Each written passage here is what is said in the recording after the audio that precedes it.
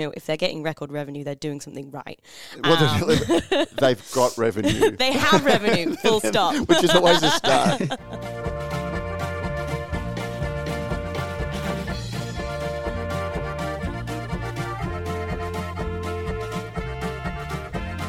Radio Brews News is proudly presented by Cryer Malt. With over 25 years in the field, Cryer Malt are dedicated to providing the finest brewing ingredients to help brewers create the foundations of a truly excellent beer. They are your premium brewing partner, and they are our proud sponsors of this. And this is Brews News Week, a regular wrap-up of all that has made news in beer this week. I'm your host, Pete Mitchum, and joining me to take a good hard look at the news, the views and the issues are the founder and editor of Australian Brews News, the chocolate chip cookie, Matt Kierkegaard, and ace reporter and senior journalist, the nitro-charged Claire Boom Boom Burnett. G'day, guys. Hey, Pete. Morning, Pete. What's the chocolate chip cookie? Nice. I saw the latest ABAC alert, shall we say? Yeah. Right. The Ben and Jerry's 4 Pines in chocolate chip. More great discussion. Inspired nitro. If you want to find out what it's about, listeners, go jump in the Facebook group. Let's not plug it too much. No. And look, one thing I will plug is Handsome Elvis, which I think is one of not just one of Bolter's best releases, but I had another 4 or 5 different iterations of various things since then, but that it is still the only nitro beer that I have had where I felt that the nitro added something good to the beer. Is it out? Have they re-released it? I haven't seen it. No, I'm saying it's still the clubhouse leader. Oh, okay, cool. It's kind of like, it's like the game's record holder just sitting in the stands going, somebody will break my record eventually. But the 4 Pints Nitro Stout beer was pretty good as well, I have to say, because it was a stout. It was, but I didn't feel it was better.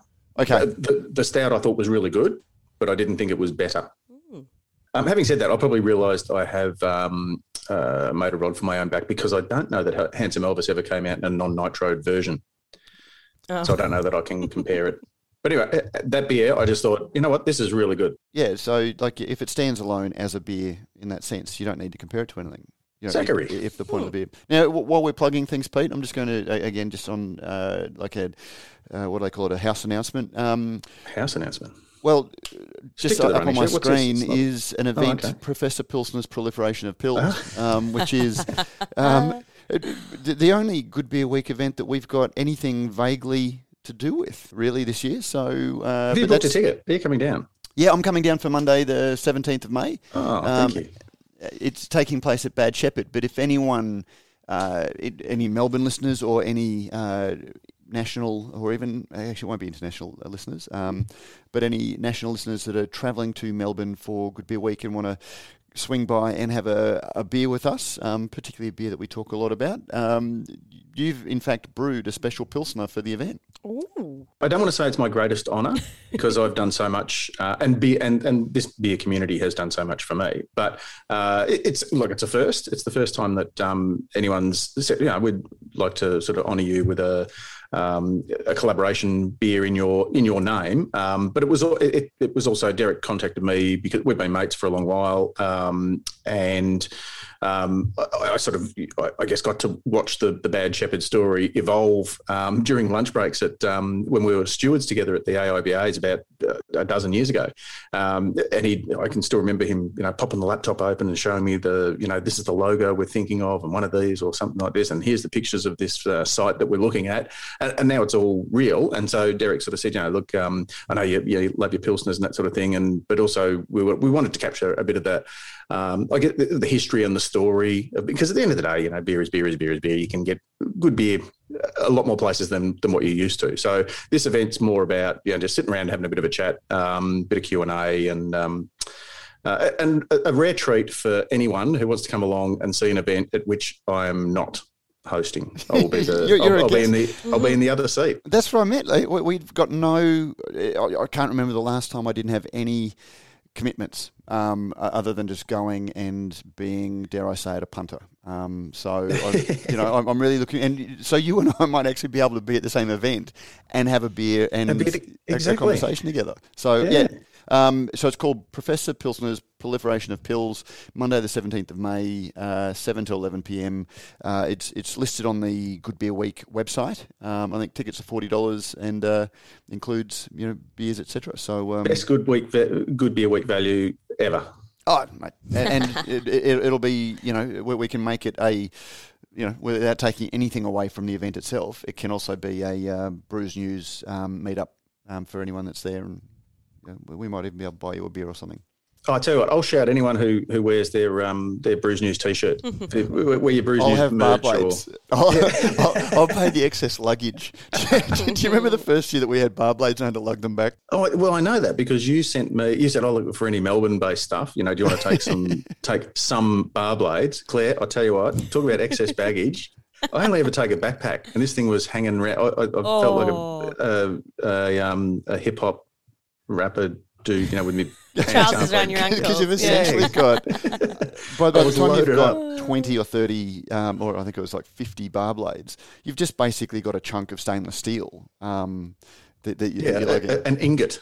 An ingot, yeah. So, but anyway, I'll make sure that we have some dog bone bar blades. Anyone that comes along on that night gets a free bar blade. And wear your Brews News shirt, or, even just sort of give the... I'll tap your nose and show that you're a listener. We'll give you a bar blade. Yeah, just say Brews News out of the side of your mouth like that. Brews News. Yeah. Anyway, speaking of news, it's news. Now we cross live to the Australian Brews News Media Centre for a wrap-up of stories making news this week in beer. And Claire, we begin with a story that dispels the commonly held belief among flogs that more Stone and Wood is just too much. Yes, we did hear that a lot, didn't we, earlier in the year? Stone and Wood, they've confirmed plans, so this has sort of been in the making for a long while now, and they've finally confirmed that they are planning a $50 million expansion at Murwillumbah. How do you say that? Don't make me do it again. That was beautifully done. I think that, even the locals just call it Murba. Yeah. See, I'd have to remember that then. So the brewery plans to build a 200-hectare fully automated brew house on the 34,000 square metre site that it purchased. So it's, I didn't realise it had it that long, 4 years. My confusion is because Matt wrote this one. This is all. Do you want me to take it? Okay. I mean, you can if you want. Yeah. The Northern Rivers Brewery plans to build a 200 hectolitre fully automated brew house on a 34,000 square metre site that it purchased 4 years ago. The brewery's announcement did not include details of how it proposed to fund the expansion, though Jamie Cook, chairman of Stone and Wood's parent company Fermentum, told Radio Brews News in January that it was considering a wide variety of sources, including a potential IPO. Now, the reason we'd cast this story that way was because if you'll remember back in January when Stone and Wood announced that it was taking over or buying or acquiring, whatever it was, Two Birds. Just the second part, it was kind of burying the lead because Stone and Wood also announced this brewery then. So, our journalistic hearts were aflutter last week when suddenly started seeing media release pings, media news pings in our search terms for Stone and Wood announces brewery. And so we went chasing the media release, and when we got the media release, it basically said the same thing, only with added photos of Ross Jurisic and the local members. And I think the real story is, we covered it because there was coverage going out and a media release had gone out, but there was nothing new being announced over what was said in January. I think it was... There is some state and federal government monies going to go in, much the same as, which is good, given that we've seen the money go into breweries like Brewdog and around the country, breweries have been getting investment from federal and state governments, and I think because of that, probably a bit more than that. Do you think? Because I mean, was it? Kaiju got a few 100,000 and Cheeky Monkey similar. I mean, let's face it, they're a major employer in the north coast of New South Wales. It's a regional area. It's a highly tourism dependent. They certainly don't create revenue through vaccination down that part of the world from doctors vaccinating because it's the anti-vax capital of Australia. But it's to have a major, heavily sustainability-focused industry that is a major employer, you'd hope that government, state and federal would, do that because it's With creating Stone and Wood, Matt, would it also be, I guess, their green credentials, if you like? So would they be able to access, or would it be easier for them, I guess, to encourage grants based on, solar power? You would certainly hope so, Pete. Yeah, and well, I mean that's a big part of Stone and Wood's brand promise. Is those, but the stuff that I guess the average punter doesn't see. And on our visit up there, I remember looking at just being really impressed by the water recirculation, the water processing and all of those. Things, recycling. The grey water into good stuff. Absolutely. So I mean, if you read this and had a sense of deja vu, it was because you had been there before. We're breaking news that you had in January. Well, yeah, you heard it here first, and then again.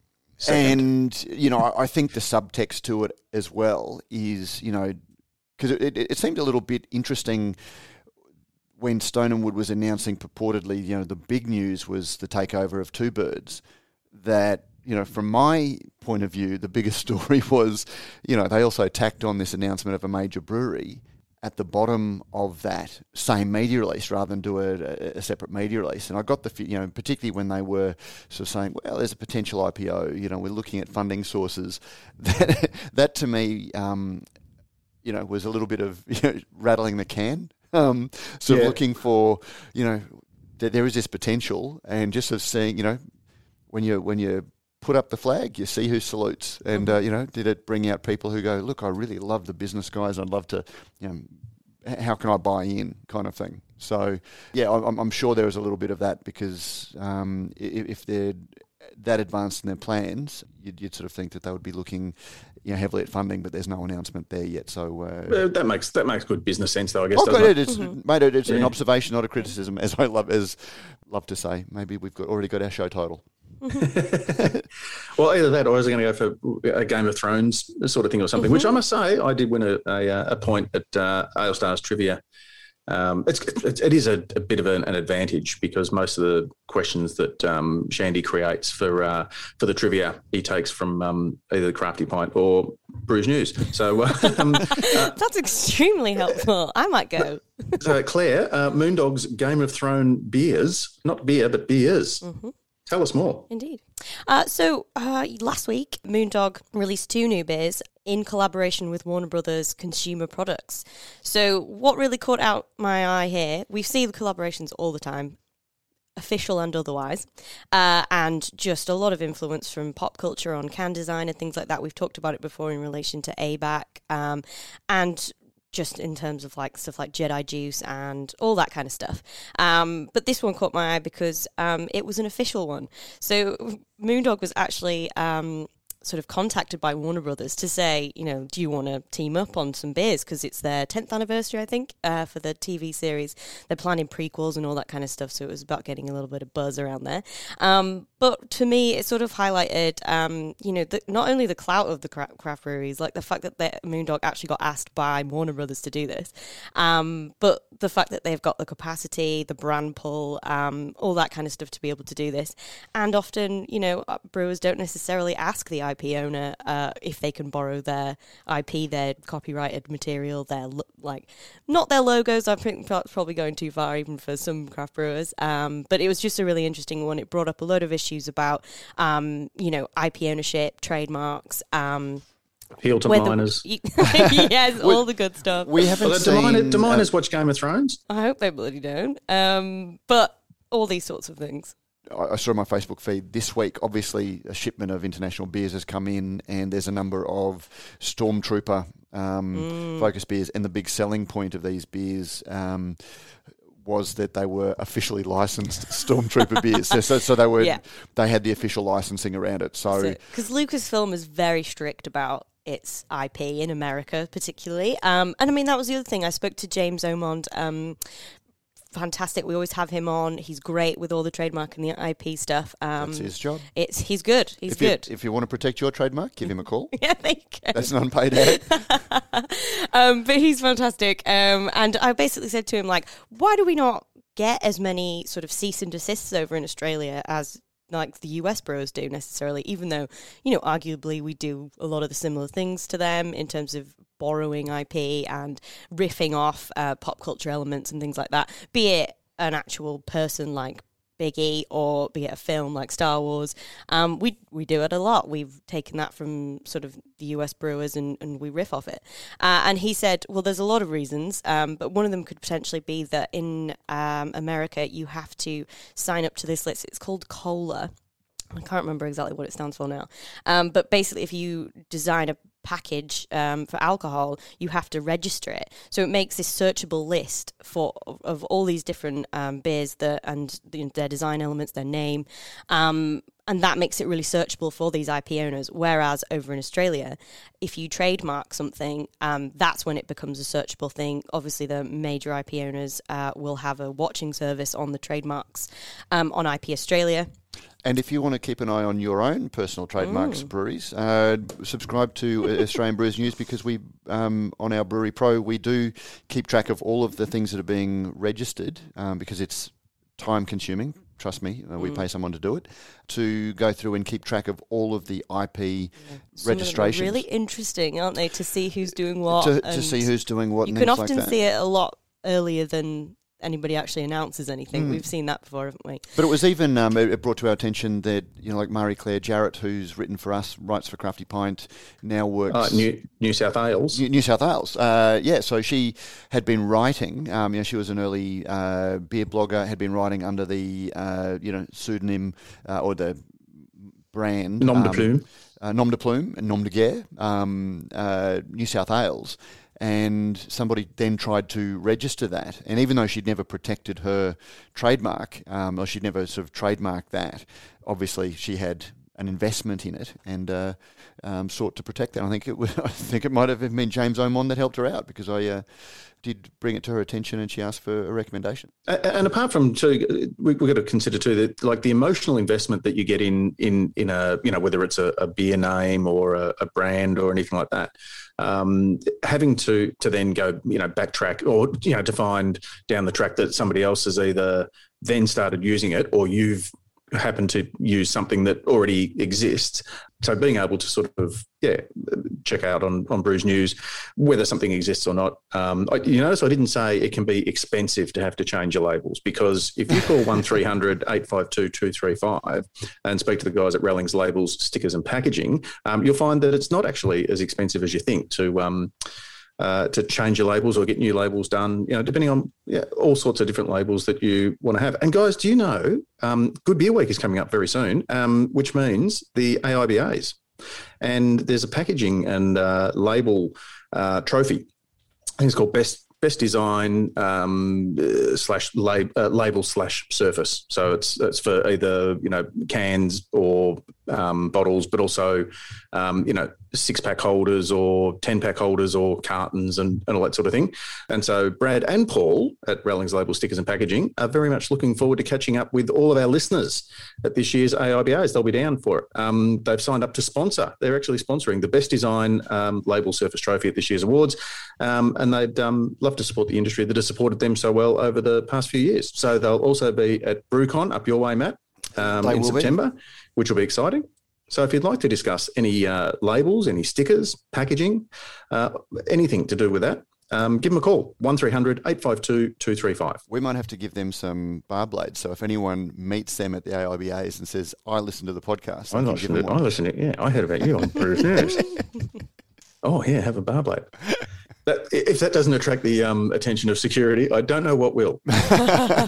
Anyway, we had lots of whispering out the sides of the mouth and then passing of things. Seamlessly done, Pete. Did you like that one? I was pretty happy with that one. I was wondering where it was going to come through. Claire, yes, Mighty Craft have recorded revenue growth. They have indeed. Record revenue growth. Recorded revenue growth. That was good. Well done. Take it away. Indeed. So Mighty Craft, accelerator, hospitality venue owner. Record revenue growth for their third quarter for this year.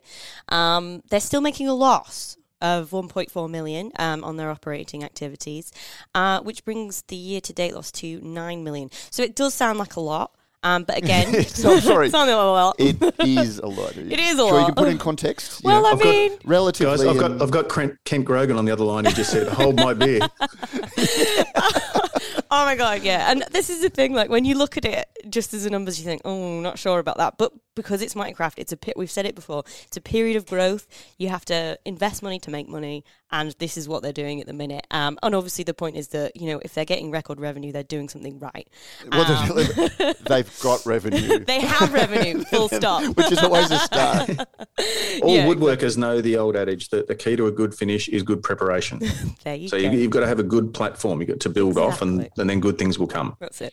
And actually a standout area of growth for them has been RTDs and spirits, which... I mean, I wasn't shocked because obviously we've seen a lot of that going on in the industry, but considering that how much weight that Minecraft have put behind, they did a Nosh boozy seltzer, which I know Matt would love, and things like that. Like they're really investing in that area, and it's seen apparently exponential growth. The Nosh seltzer, I think it made $400,000 in it, or $500,000 in its first 4 months, which is pretty bloody good considering there's how many there are in the market. As I say, though, I don't know why you name check me because I have no issue with seltzer at all. I meant boozy. Oh, boozy. Okay, yes. Sorry. Yeah. Of course. Yes, of course. Yes, my heart does break a little bit. So yeah, a few interesting things, a little bit on wider industry trends on the seltzer front and things like that, and their hospitality venues. Apparently Slipstream, despite having just opened recently, is doing really well. Obviously they were a venue before, they're not starting from scratch, but doing really well, as is Ballistic. I think their two Mooney Ponds and the Hunter Valley potentially not doing so well, so they're at 70% of pre-COVID levels, but that's to be expected. They're developing the brand.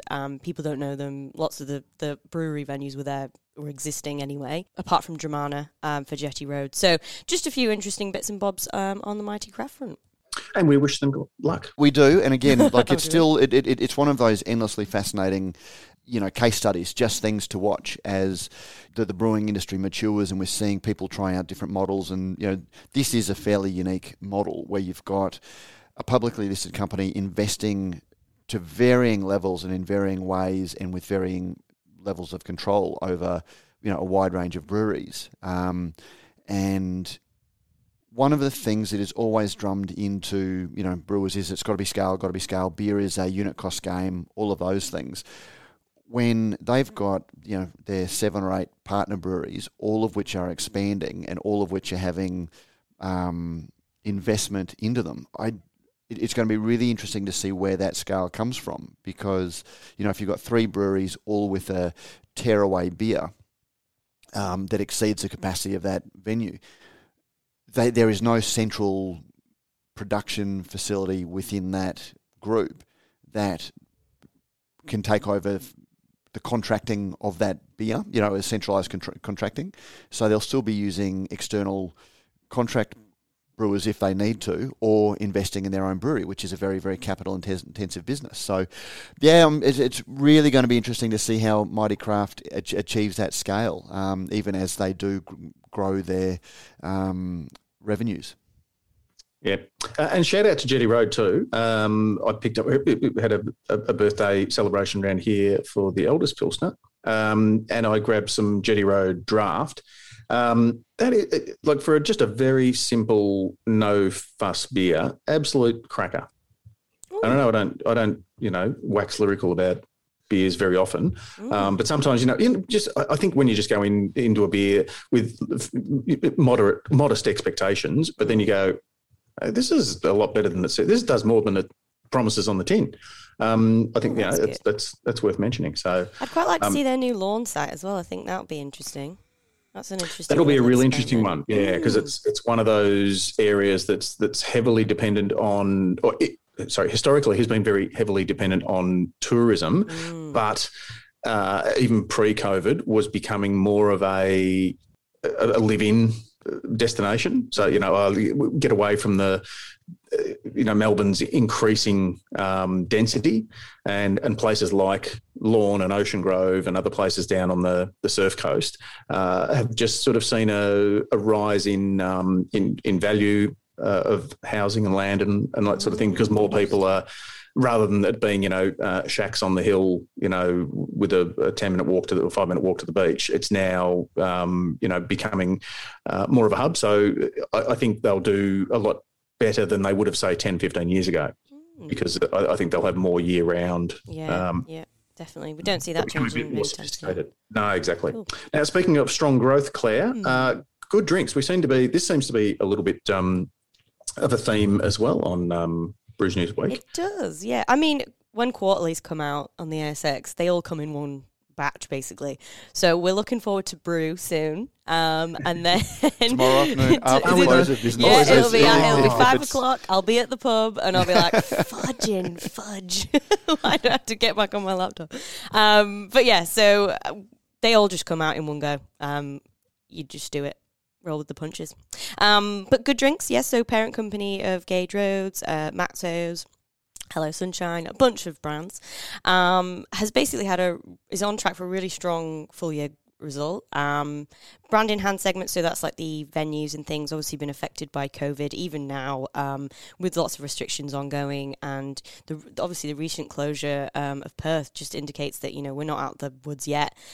We could still face a little bit of that. But otherwise, all good on the good drinks front. It's nice to see, as with Mighty Craft, see what they're up to, see what they're doing in a little bit more detail than you usually get, just because they have to post to the ASX. Total sales volumes are up to 12.8 million, which is good, which means that they're on track for their goal. I think I can't remember now, 17 million. But also they had their highest ever weekly output achieved, 600,000 litres in 1 week, which is absolutely flabbergasting considering so many brews don't even scratch that in a year. So really interesting. Good on them. I'm just checking to see, because it was interesting. It was they were really trumpeting their results. It was as much a public relations document as it was it's an investor presentation. It's an investor presentation, but so nice flog voice too, Claire. We'll add that one into the the archives. I'll give it a go. You two do it so often. Very much spruiking their results. It's been interesting to see though that the share price hasn't really gone up. It never does with Gage. It's really odd. It's so strange. I think I did an article when we first started, and it was basically about why Gage isn't given its true value in our eyes. Obviously, we all look at it and think you're doing really well. Is it just not seen as cool enough? No, I don't think it's that, because I don't think ASX doesn't give a flying fudge about a public figurehead. Cool. No, but do investors, whether they're what do they call them, the institutional investors or self-managed super funds and all those sorts of things, is there not sort of it's beer, so let's just kind of hang off on it? Or is it because they don't have, and look, I'll use a James Watt as a, they don't have a figurehead. They don't have somebody that they can, go to for, it's a spokesman said, or the whatever reporter. I don't think they've got that. What do you guys think? I think that's what this investor presentation is about making them look sexy and sizzling, and to bring that level of attention and attraction to them. I think there's still a legacy of an underperforming business for such a long time, particularly a lot of their expansion has been funded by diluting shareholders' value. They issue more shares in order to achieve the things, which means that, shareholders have seen their share of the company and the value of their investment reduced, even though the business has gotten bigger, which is the same thing as Brew has been doing. Brew just keeps issuing as many shares as it's allowed to, and flogging them off to fund buying the beer that it's making, whereas Gage Roads has actually been investing in the business and growing it, and we're seeing the results. And we didn't see that with the, obviously, big venue in Fremantle. They didn't do a capital raise after they announced that, which maybe indicates to investors that's not going to happen necessarily every single time something big happens in future. Our shares get diluted. So potentially, if they go on with that track and sort of show investors that won't be the case going forward, that they can find additional funding without sort of tapping into the ASX, then hopefully we'll see it go up. But again, it's still really small fry. If you want to invest in a brewery and actually get dollar for dollar value. Where's he Maybe going? not a T-shirt, maybe not 5% discount, but Gauge might be at 10 cents a share. You At might, least a safe bet. you might actually see a But return. Matt, I can get 10 Brew shares for that. Well, that's That's your choice, and man. as our listeners know, we made a profit from Brew as well. I still haven't been able to buy back in. Have you not? I no. wonder if you've got a ban on you. Well, no, Don't because let Matt the Kirky share go price down has. the I'm not going to buy in at 1.8 cents. I'm not waiting That's until it disgusting. gets down to Yeah, 1.5 absolutely. again, so I can lock in my profit. Brilliant. Dear. And look, just to clarify what Matt said then too, because Matt, when you said it, in my left ear, What my was left that? can, I heard you saying diluted, but then it processed in my right ear that you'd actually said diluted. Yeah. It was just one of those things where I thought I better just clarify that in case people listening Just in going, case. "What do you mean the investors were saw their investment diluted?" But it was diluted. Do you think, just quickly on that before we move on, but despite COVID, the headline is despite COVID, they did well. Was there the whole deal at the stadium? Oh, the brand in hand, yeah. So Yeah, that was down. So I think So, Yeah. so that would have been, Yeah, I mean, that's- well, their I package wonder. product was up, and in states that had open bars for a significant portion, did well. But Yeah, so it'd be interesting to see if people go back to the stadiums and they get the confidence up and they're allowed back to to watch football, cricket, rugby league, whatever it might be, in large numbers. The breweries that have that brand in hand experience at the venue, how it improves. Mm. Yeah, I'm sure they must use a lot of malt. You see where I'm going with this? Lots of malt and hops as well. So much so that you'd probably think that their supplier would need a bigger warehouse. Claire, in unrelated news, Cryer Malt invests in major warehouse expansion. They have indeed. A little bit of a double whammy on the malt front this week, actually, as well. Cryer Malt's opening a new distribution centre in Greater Melbourne. They basically picked the location. It's near the port. It's got good links to, other places. It's pretty central to Melbourne. And it's also a good place to export to New Zealand. So location. That worked out really well. And it will also be their new head office. So it's their first self-operated distribution centre as well, which I think is really interesting. They've relied on third-party logistics operators before that. So bringing it in-house means you've just got greater control over what goes on in that warehouse and where everything goes and things like that, which is essential. And, I spoke to David Cryer and he was just like, yeah, it'll be nice to have that control, cold and ambient storage, and that it's going to be stored well and to your standards effectively. But it also means for brewers that could potentially be cheaper because they'll just get all their malt, yeast, etc. on the I think on the they're one also pallet. putting in a bulk bagging facility as well. Also, so I believe something like that. Yeah, Yeah, I can't so, remember what exactly said. It's really ramping up what they can do as a distribution. Obviously, Cryer Malt sponsor this podcast, but it is good news.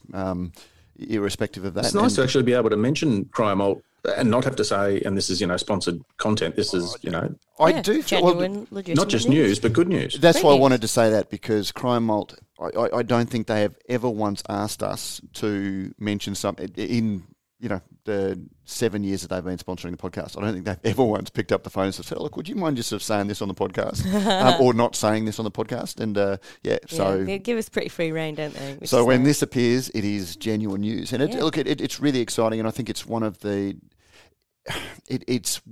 tales, and this will lead into the Galaxy or the Hop Products Australia report as well.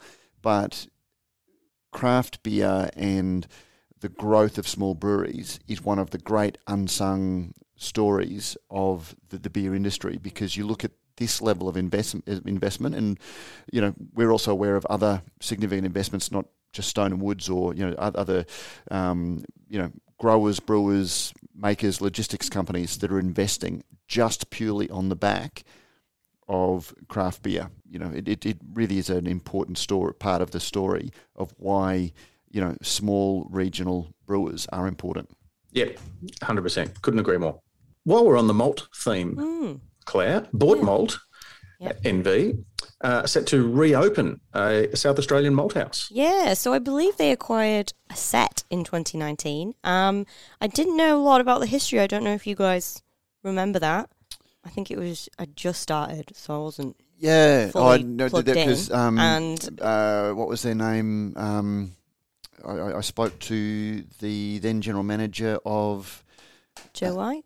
No, well, because they were That's part what of the the group, operator. so there was a Yeah. sale and Maltings was close. So again, reopening, investing and reopening, Which is a fantastic. regional What does that malting say scene. about demand for it now as well? Like that'll take a lot to restart the whole thing again after a year or so. And a lot of competition in the malt space as well, because you've got small craft maltsters doing very well.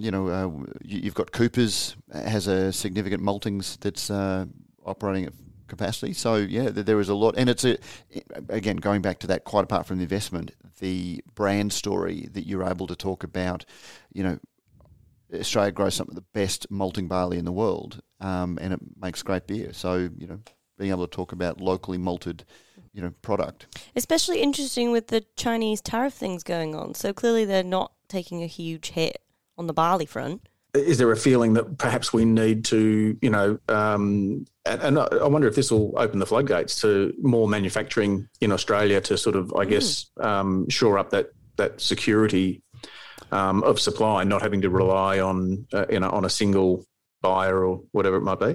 Actually, that's a good point. Something that maybe we can look into, because I don't know whether we sell the malting barley overseas or whether we export the malt. Whether it's a value add here or whether we send the barley over. So I think it's a little bit of everything, because they use the lower quality barley for animal feed and then the high quality for brewing. And beer's pretty big in China, so we'll see. Well, I'll have a look. I'll look into it, because I know that when we've asked at the height of COVID last year, which was also the height of the China tensions raising, we were trying to find out when embargoes or tariffs were put on Australian barley, and it was one of those ones that it was very hard to get on the record comment about what the impact was. Yeah, nobody was wanting to mention anything. And I think part of that is because the fear of repercussions. If anybody says anything, and you look at what happens federally, if a minister or a head of department says anything, suddenly there's a backlash. And so you do wonder about that. But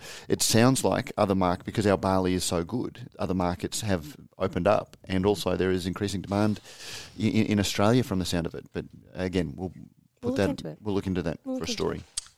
Yeah. Now, our favourite, every year, Matt, we look forward to the HPA Hop Report. Which is now live at 9:33 on... sorry, Peter, I wasn't able to get you on. It was a very last-minute thing that I did with Owen Johnson yesterday. So it went live at 9:30 this morning.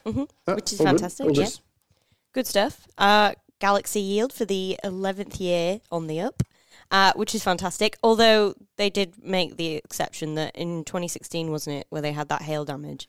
So it's...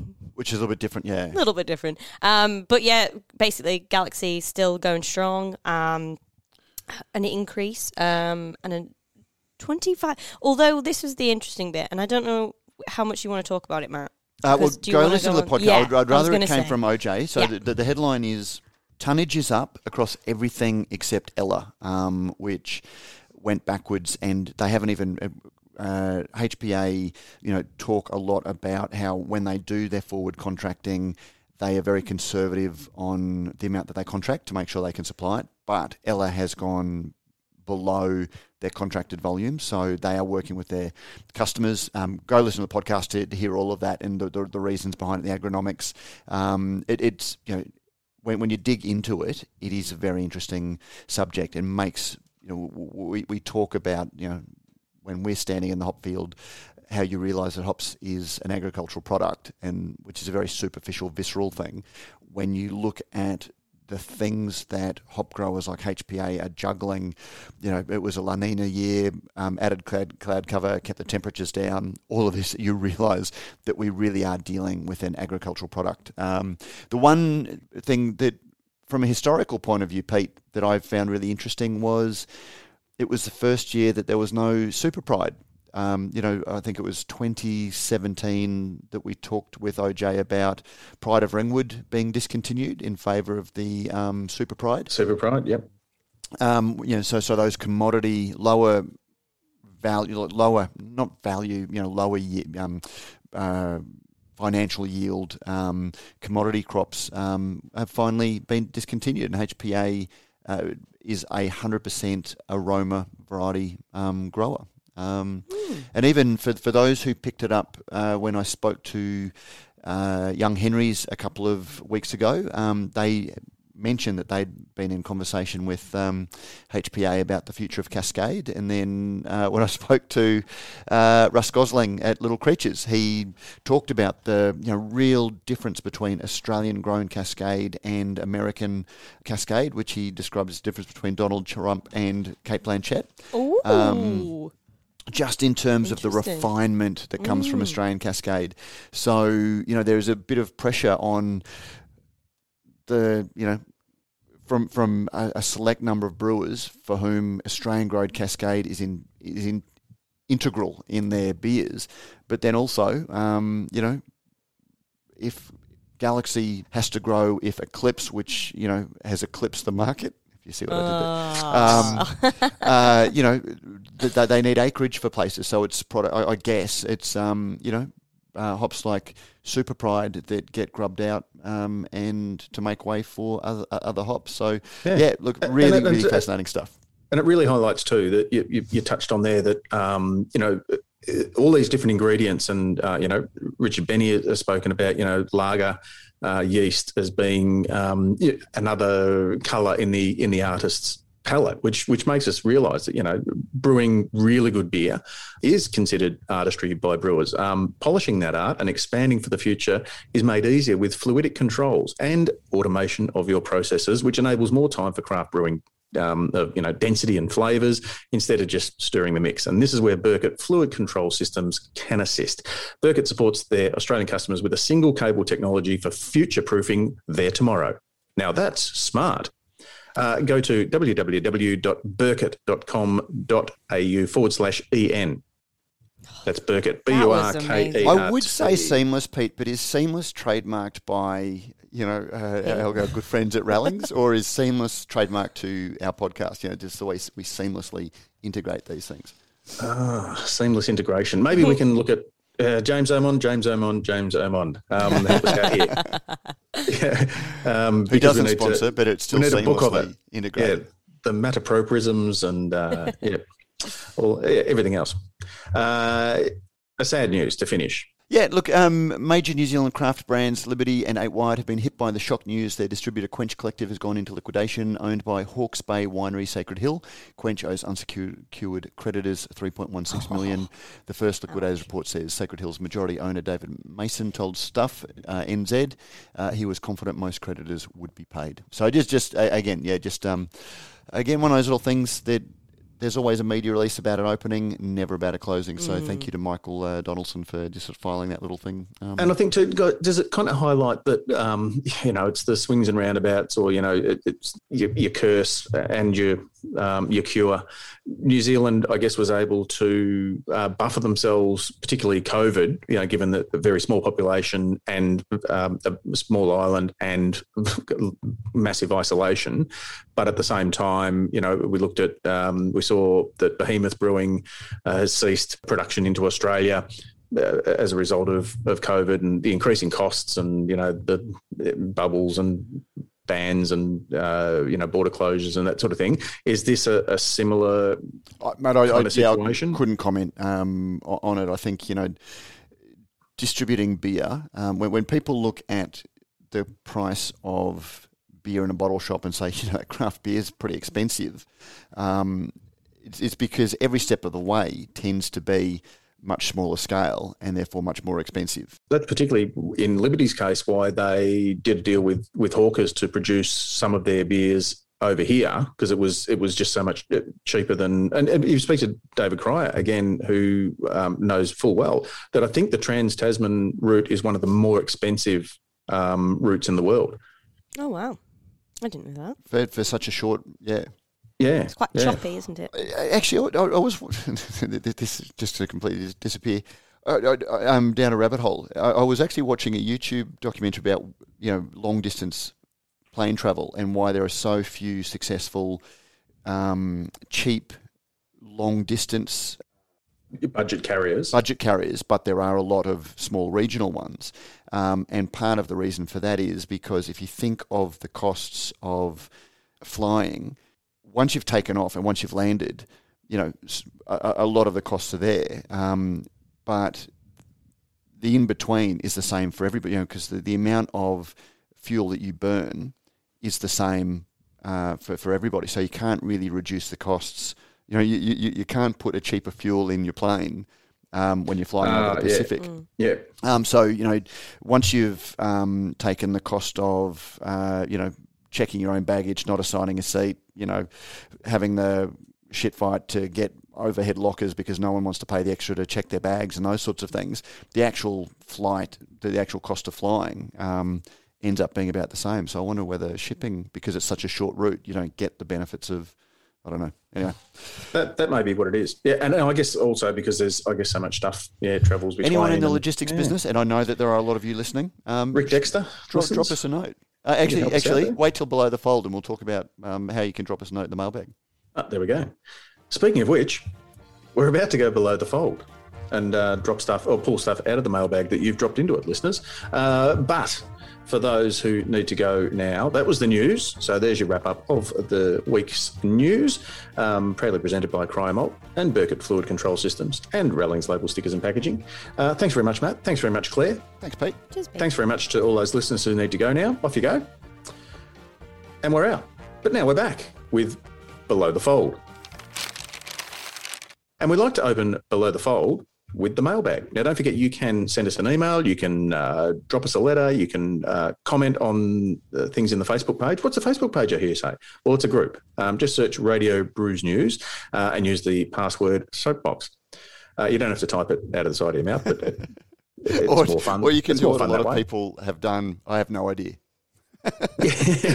So I think we got mentioned in another Facebook beer group. Brisbane Beer Barons, I think, might have. And somebody had a flood of people to the fact that, who had no idea. So Soapbox just gives us a rough idea of the percentage of people who are interested. Subscribe and leave us a review on Apple Podcasts or your favourite podcasting app, because at the end of the day, it costs nothing and it helps other beer lovers discover the podcast, and it gets us into more ears. And we haven't had a review for quite some time, so we're feeling a little bit unloved. Well, maybe everyone has reviewed. Well, the people who've just come in, don't do it on the first one because you might go, oh, it was shit.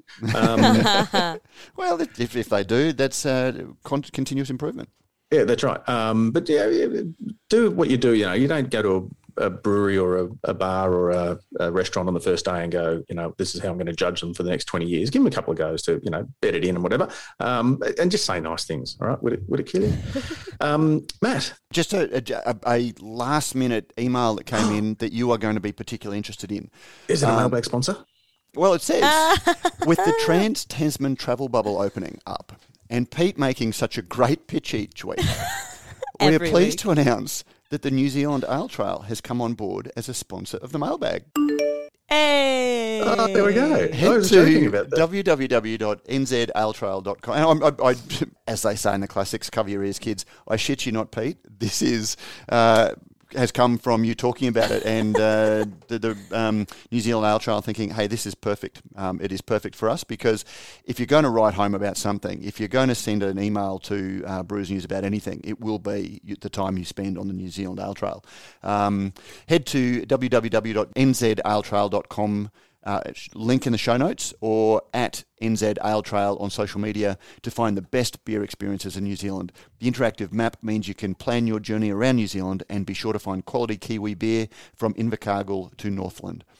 NZ Ale Trail is a refreshing way to see New Zealand, or something along those lines, is what the email said. So, Pete, yeah. Oh, there we go. Isn't that very exciting? Well Welcome aboard. Ask and you shall receive. And I think if we can coin another, seamless phrase, it really does sound like something to write home about. Yeah, we'll get something in there. That's excellent. Well, here's the thing. I did not know that there was a New Zealand Ale Trail.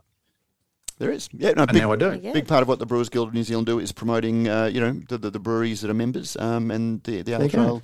And I very much look forward in 2 weeks' time to catch up with, speaking of New Zealand brewers, Craig Bowen, who's coming out for the, I don't know how he might be sneaking in on a shipment of hops maybe or Cryomalt. malt, to again head up the back of house, the chief steward at the Australian International Beer Awards, judging in 2 weeks' time. Oh, beautiful. There we go. Nice one. Now, below the fold, kick us off. What have we got there, Claire? What have we got? We've got a few bits today, actually. I did see a fridge that was covered in takeout menus. Yeah. So Nikolai Garcia McCarran, great name, is your fridge covered in takeout menus? Have you that you haven't looked at in 3 years? Have you ever really used the magnetic rendition of the yellow pages from your local MP? Or are your souvenir magnets falling apart? You may want to contact Rolling Label Stickers and Packaging on 1300 852 235. They might be able to assist you in wrapping your fridge in funky beer labels. I wonder how many beer labels are on my fridge. And they sent a picture of the fridge with an absolute ton of them. That's a good idea. I like that. I wonder if Nikolai Garcia McCarran is related to Grant McCarran. And it's, he's just trying to get an extra bar blade. I'm sure we'll have an email about that by next week. But yeah, no, it was a lovely photo of a... Mine's not as good as that, but I have started. You couldn't see the fridge for labels. No, you could not. That's good. But again, I love the way that our advertising just, I know. It gets into people's brains. People don't look at a fridge anymore and think, gee, I could just stick something on that. They look at it and they go, there's a billboard. Rowling's label stickers and packaging. I wonder if Rowling's could do the wraps for cars, so you could sort of get your brand on a car. Well, is it just one big, wrap label for a beer can? Is it just a bigger version? I think so. Anyway, yeah, it looks like it. Anyway, we've done the Rowling's ad, we got distracted. we've made that. We've done two, and the listeners have already done one. And below the fold has just started. Regarding Beerers Conversation. Yeah, Nikolai continues. In regards to Matt Breen's experience in getting a dodgy 4-pack, if you remember that. The discount one. Yeah, so it was like a discounted 4-pack, 4 different beers. He said one was great, one was a sink pour, one was, and they were all in date, but they were close to, I think. No, I don't think. I think he just said that they were all in date, so they should have been fine. Yeah, they were all in date. If the brewers knew their product, they should have been fine. Cool. Yep. So yeah, I mean, Nikolai says, for me personally, half the fun is finding the gold. So having a few bad beers here and there is worth the slog. Interesting. But he says thinks it depends on where you go in and whether you're willing to take that gamble. Probably better to go to a specialist craft beer store and ask for assistance. Regardless, though, it does suck if you get a dud, let alone 3.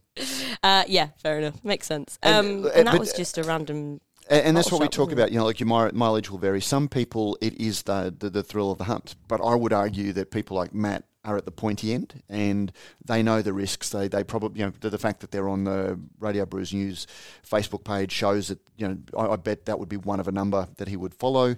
And so you're aware of the risk. You knowingly go in, knowing that, worst case, you have a sink pour that you can, post on social media, and that's, justifies it. If you are sitting there, if you've turned up at a barbecue with a couple of mates and wanting to show off your latest craft beer purchase, and you pour something, you drink out of a can that tastes terrible, or you pour something in and your mates are going, mate, you don't know shit about beer if you think that this is a good beer, you're probably not going to have a good thing. So, and unfortunately, cans don't have on the label, quick, someone called James Oman, because I've just come up with the Radio Brews News okay. partner beer. Your mileage may vary. Is going to be the name of our beer. Breweries aren't saying on it, look, this could be crap. We offer no guarantees. It's the promise of craft beer, and I'll come to that in right at the very end of below the fold. But anyway, no. So thank you to Nikolai for that. Excellent. A good point. Well made. That was last week. Yeah. Now, Gabs is coming up, apparently. Yeah. Kaleni Fuller on the Facebook group says, I wonder why Gabs are giving away so many tickets this year. Everyone I know who's bought them has been given 2 extras. Also entered a competition on Instagram yesterday and won 3 for a different city than what I already have bought for. I thought my chances were pretty good as they seem to be giving them out to everyone. Being the premier craft beer festival in Australia, I don't understand why they are or even need to. I thought that was pretty standard, giving out free tickets. Is that not? It seems to be a lot more this year. And I haven't had a chance to speak to Mike to find out about it, but I guess somebody, and I should have noted who it was in the Facebook group under this, commented that, post-COVID, the security and those sorts of things. Andre Sammartino, I think it was, Matt, who pointed out that there might be a little bit of tightly puckered sphincter syndrome amongst just event goers generally. Like, yes, I'm going to go. I've put it on my calendar. It's in ink, not pencil. I'm going to go, but I'm not going to buy a ticket until I'm sure that it's worth the trip and there's not going to be a snap lockdown. Yeah, and as we've said in the past, Pete, which is a fair point. The ticket price covers a lot of the hidden cost of running a beer festival. Like the toilets and the security and those sorts of things, but it's not the only income stream. And I guess a portion of the money that comes from the beer sales at the event, and making sure that you give the brewers a great return on the investment that they've spent to be there by having a big crowd who are there trying. Exactly. And it's accepting too that it's a symbiotic relationship. Yep. So I go there because the brewers, because there's a wide range of brewers, and I know I'm going to have a great time, and there's all the entertainment, that sort of thing. And the brewers go, I want to be there because of all the brewers and the entertainment. It's going to bring a crowd in, and we're going to get brand in hand and chat to punters and do a bit of face-to-face marketing and that sort of thing. So you can't have one without the other. A big investment in making sure that the brewers are going to be happy with the crowds that they get, rather than just sort of looking at jealously at your own, ticket sales as a source of revenue. And again, it's a big part of why we talked about last week, that I think Gabs is such a big industry event. And if you've got a couple of non-beer loving mates who probably wouldn't come to a beer festival and fork out the $40 to get in, I can just go to the pub for free. If you've got 2 free tickets or 3 free tickets as part of your paid pass, and you can rope them in, great outreach for beer, and actually bringing new people to beer as well. Yeah, exactly. And the other thing too, I guess, coming back after a year off, for Melbourne particularly, there's that push for, if people who have only been to Melbourne Gabs have never been to any of the others, I can understand their reticence in thinking, well, it's not going to be the same. And no, it's not. But having been, and I think Auckland was the first time we went to Auckland, was the first time we realised you can Gabsify a concrete space. It was the first one, I think, that didn't rely on the Royal Exhibition Building. So if you've only ever been to the REB Gabs, it will seem like, it's not going to be the same. And no, it's not going to be quite the same, but you'll be amazed at how much the same it is. If that makes sense, because it's the lighting, it's the dressing, it's the way it's all set up. And we saw that in Brisbane at the huge impersonal convention centre space here. It still had the great fair. Actually, that was the first time Claire came to an industry event. I did, yeah. I'm missing this year, though. I'm on my holidays. So, party for me, everyone. Well, I'll send a shout out then to the boys at the Sunday Sesh. I'm sure they'll be able to sneak one in for you. I think so. If anyone can. Yeah, if anyone can, those lads can.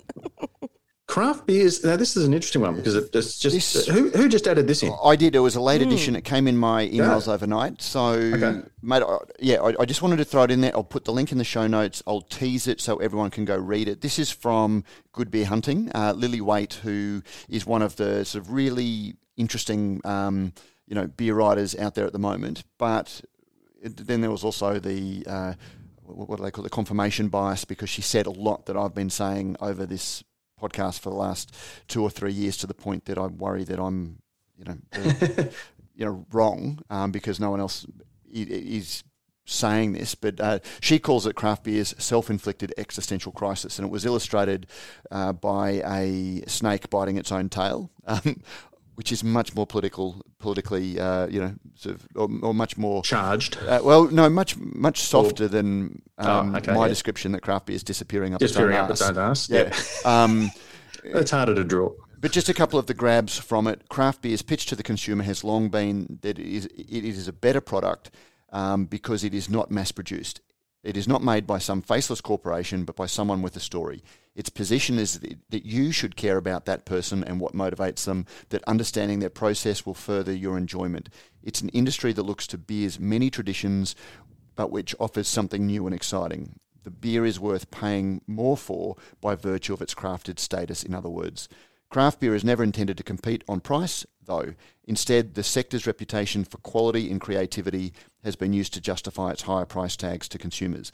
The key is convincing new drinkers that their experience is going to be good enough to merit the few extra bucks, a problem that is becoming keener for the industry. And that's as part of, I wouldn't say it's a takedown, but she very eloquently pulls together a lot of the threads that we've talked about. You know, you've got brewers that are growing, you've got problems with exploding beer cans and subpar beer. You've got IP infringements, appropriating various pop culture. Yep, you've got breweries icons behaving badly. You know, in some cases, you know, worse than the big breweries that they once rebelled against. Trying to sell chunky custard, just wear a blindfold. Yeah, well, that sort of thing. So she very eloquently, in a fairly long form piece. So anyone who listens, go read it. Link in the show notes, and maybe you know, we can see what discussion. I'll actually post it to the Facebook group now. Give us your feedback. Very keen to hear what everyone thinks about it. Maybe that can become a segment on Below the Fold next week, because it really did nicely package a lot of the things that I've been, you know, the hills that I've been not dying on for the last few years. And it was nice to see it given a really broad range, you know, a really wide audience through Good Beer Hunting. Yeah. Speaking of a whole episode, that pretty much is one. I think a good chunky little get your teeth into Below the Fold. Covered quite a few topics. So don't forget, guys, if you you know, don't slam the dashboard or, you know, kick the cat that's in front of you as you're out on your walk while you're listening to this. If something upsets you, or if you disagree, or if you vehemently agree, send us a comment, leave us a note, send us an email.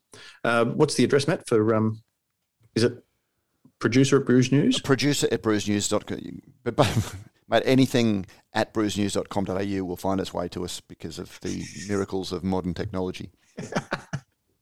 I'm going to send in something now. I'm going to go. So if you want to send one to flog at just to show us you're listening, if you want to send one, flogvoice at brewsnews.com.au,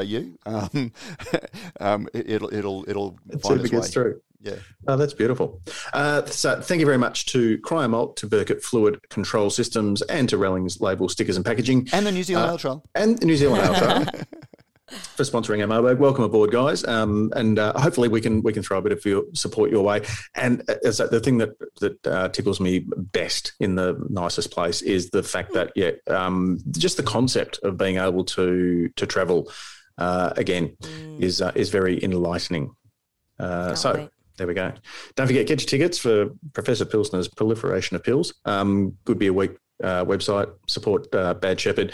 The boys are nursing her along. It's Craig sent me Craig Blackmore, the brewer who's created the recipe for me. Has said it's been getting plenty of belly rubs and words of encouragement. So it's coming along well. We go out next week to.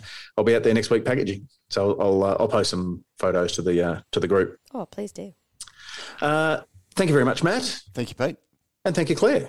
Cheers, Pete. Enjoy your week. You got some lovely weather up there, haven't you? We've got typical beautiful Melbourne autumn weather. So it was about 5.2 degrees. Getting the kids out to school this morning, but it's going to be 20 degrees, and it's beautiful and sunny out there now. So it's real layer weather. Melbourne people know what I mean. You start off with 4 or 5 layers, and you slowly shed them during the day, and then slowly put them back on again in the afternoon. It's cool seasons, guys. Get around it. Have a good week, guys, no matter what the weather is. And I think now, is Gabs Sydney? No, that's next Friday, I think. So we won't have gone to air next week by the time we get to that. But anyway, until then, I'm Pete Mitchell. It's been a pleasure hosting Brews News Week yet again. Until next week, drink fresh, drink local, look after yourselves and each other, and wash your damn hands. And we're out. No, I'm not doing it this week, guys. Oh. No, I wanted to hear it in a flog voice. Don't feel like it. Sorry. You're not feeling it? I don't feel Well, like I'm not going to do it because I'm going to get emails if I do. Don't forget, if you like what we do here at Radio Brews News, you can help us out in a number of ways. You can sponsor the show either by a small monthly contribution or through a one-off donation. You'll find details in the show notes. You can also review us on iTunes or whatever your favourite podcasting service happens to be. Let us know what you think and help others find and discover our shows. Finally, you can tell us what you think about what's going on in the beer industry by emailing us at producer@brewsnews.com.au. All letters received will receive in return, as by way of thanks, a Brews News bottle opener. We love hearing your thoughts on the stories we cover because, as you may have heard, beer is a conversation.